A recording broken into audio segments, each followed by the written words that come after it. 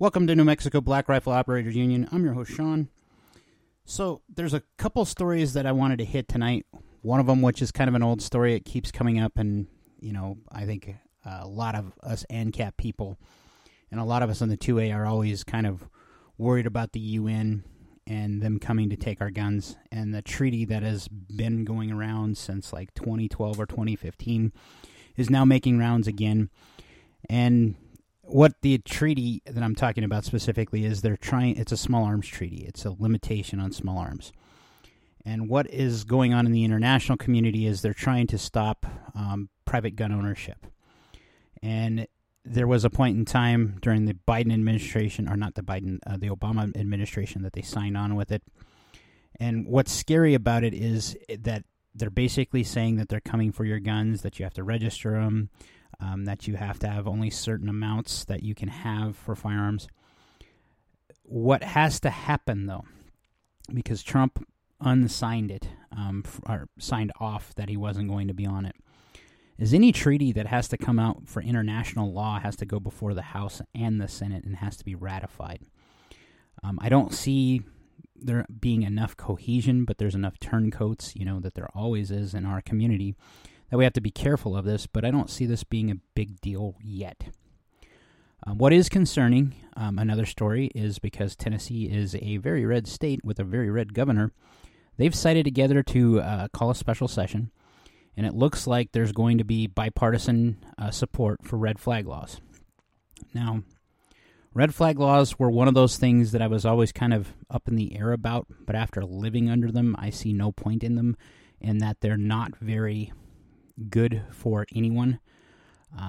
Specifically, if you're pro 2A, the biggest thing you have to worry about is someone who's a bad actor, an ex-girlfriend, an ex-husband, an ex-neighbor, somebody who doesn't like you but knows you likes guns.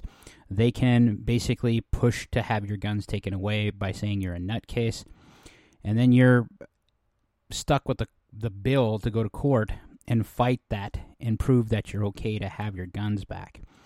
Now, I never expected this to happen in Tennessee, but it does happen. It happened in New Mexico, specifically after the shooting that I talk about all the time in Aztec. That pushed it here. What have been the repercussions of that? And that happened in 2017, 2018 when that bill finally got done. What's happened? Well, crime's still going on. We still had a mass shooting. Even in Farmington, we had a mass shooting. It doesn't seem to have any effect on gun crime. And that leads me to the lead story for tonight. From the Daily Mail, and this is, AmmoLand posted this, and I thought it was kind of an intriguing thing, that there is absolutely no correlation, let's read this, no correlation to gun laws and gun violence, says the report by the Daily Mail. Now, the Daily Mail is a little bit right of center. The study published in JAMA, if you don't know what JAMA is, this is a medical journal. Network opens, and it relies on data for gun violence archives on databases often criticized by our side.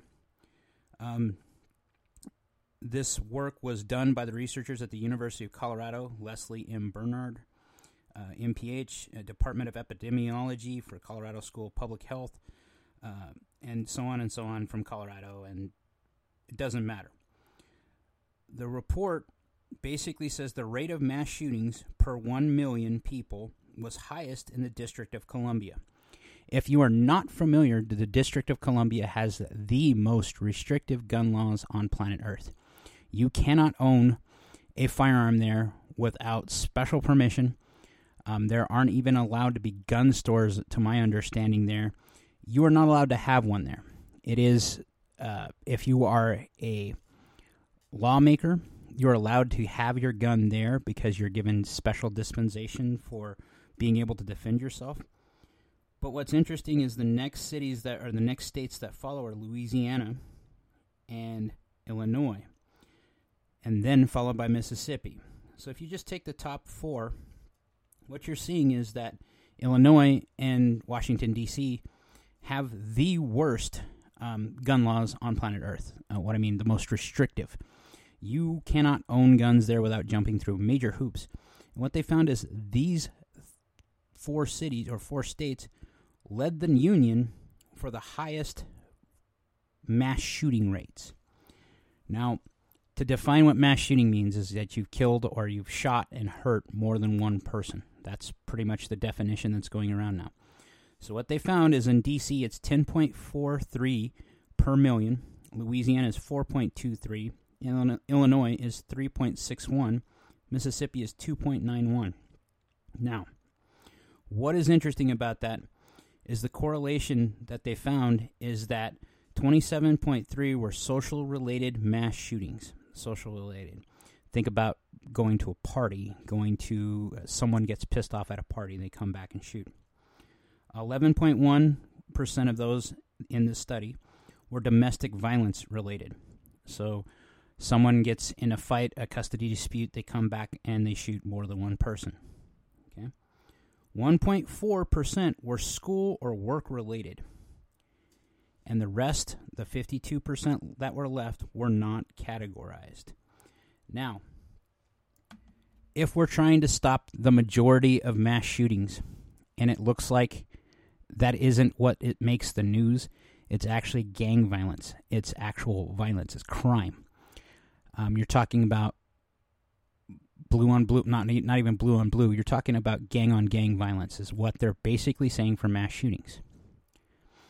This is very telling. This tells us that what we've already known, but this study is actually produced by a university in Colorado. Colorado used to be kind of red. They're now very much a blue state. And to see that this comes out and it doesn't back up what they always say.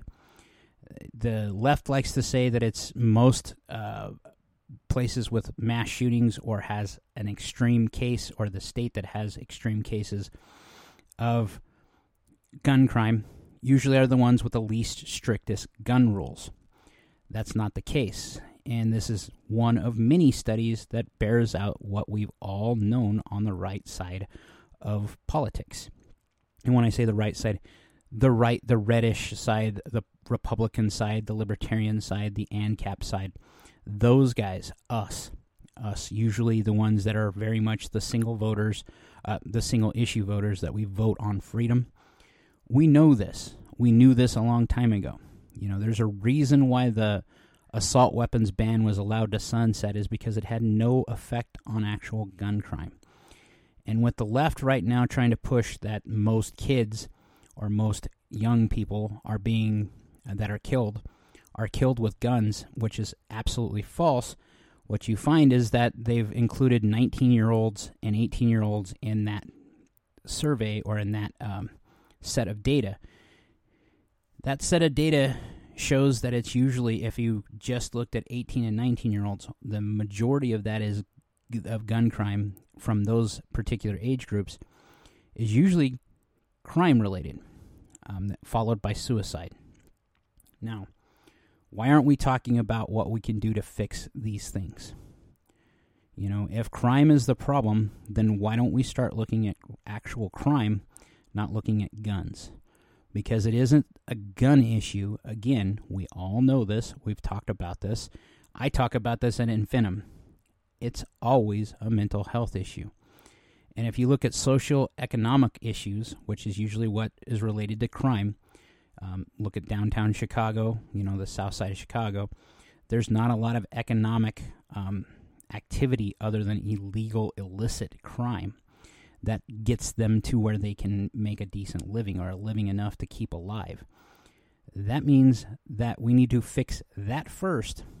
Then the next thing I think we need to fix, and it's the elephant in the room that we keep dancing around, the left and the right do, is that there's a mental health issue. And, I've mentioned this before time and time again, that if we took a time machine and we just went back 5, maybe 10 years, would you see those headlines? Would you be able to explain to people the things that have happened in the last 5 or 10 years? That we locked down an entire world period over a virus that seems to have the effectiveness of a flu. Now, they're wanting to do that again. That's the other buzz thing that's going around on the interwebs right now, is that they're looking at doing that same type of thing in November or December of this year because there's a new COVID variant called Eris, and they don't know much about it other than it's very highly communicable. It doesn't mean that it's deadly. It just means it spreads very easily, like a cold. That said, it's probably worse than the cold. Anyone that had COVID, like I did, I had the Omni-Man, it wasn't very pleasant. But I survived, and I don't see why we shut down the world for something like that. That same type of mentality is what's being pushed in the 2A community. You know, how many things do we see where they come after us? They came after us for the bump stocks. They came after us for the ghost guns, the receiver rule. They've came after us for the pistol brace rule. And we're having to fight like hell to keep our rights, like we always have to. But it really doesn't make sense. And I think the American populace, you know, when Colion Noir even comes out, and Colion Noir is usually very abreast of the situation in the 2A, and he comes out and he tells you that this is an issue that they're going to try to press, specifically when they're trying to come after guns and civilian disarmament. The reason why they're trying to do this is because an armed populace is going to say no. If anything should ring alarm bells when when NATO or the UN starts saying they need to disarm populaces, that should ring alarm bells. You know, it makes sense on the international community why you would disarm some countries to some degree because they're nothing but criminal enterprises. The United States isn't. We're a free country. And whether you like it or not, this is part of the American identity. And I don't know that any American will comply anymore. You know, the pistol brace rule, the rate of compliance with it is somewhere below 4%. Okay, and it depends on which survey you use and which data set you use to figure that out. But the rate of compliance in the United States from the 2A community is we're done. We've checked out. We no longer see a need for the ATF because the ATF is being an oppressive regime towards anyone in the 2A community. Now, why are we demonizing the ATF? Well, let's look at it. Today is, and this will drop tomorrow, so yesterday, that should be what you're going to hear, is the anniversary of Ruby Ridge. Okay. Now, if you don't know the story of Ruby Ridge was an FBI mess-up where these guys had convinced a man to make sawed-off shotguns. He made two, I believe, one or two, and they raided his house and they killed his wife and his child. This is one of those things in the 90s when this happened. I think it happened in 92. That kind of galvanized our community and made us realize that the FBI and the ATF aren't our friends. Because what they did with this was a clear case of entrapment.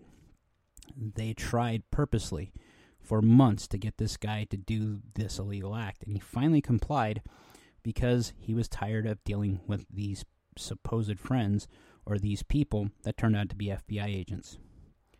What do we do to fix this? You know, every time I look at this stuff and I wonder, you know, are we winning? I still think we are. And the reason why I do is because they're trying really, really hard.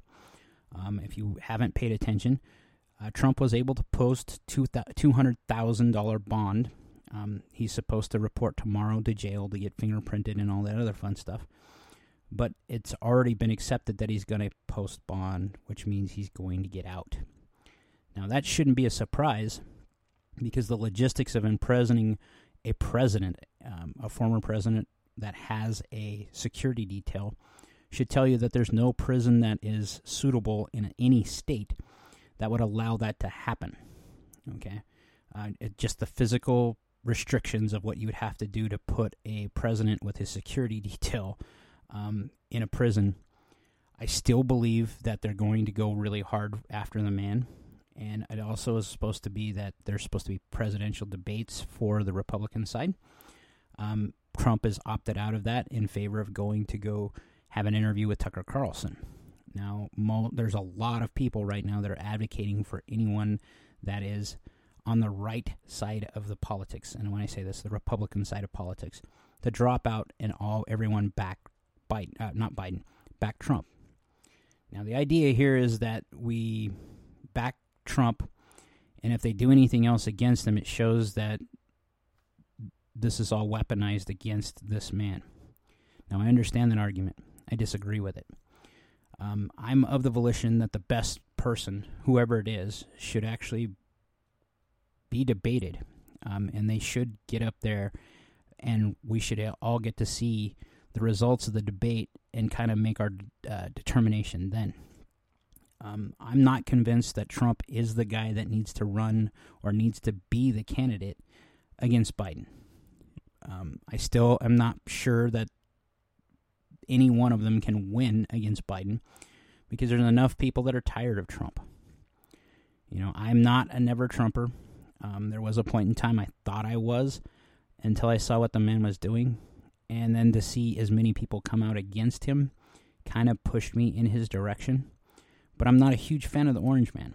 And that's because I see him as a very divisive influence in America. And the America we need now needs to be more unified.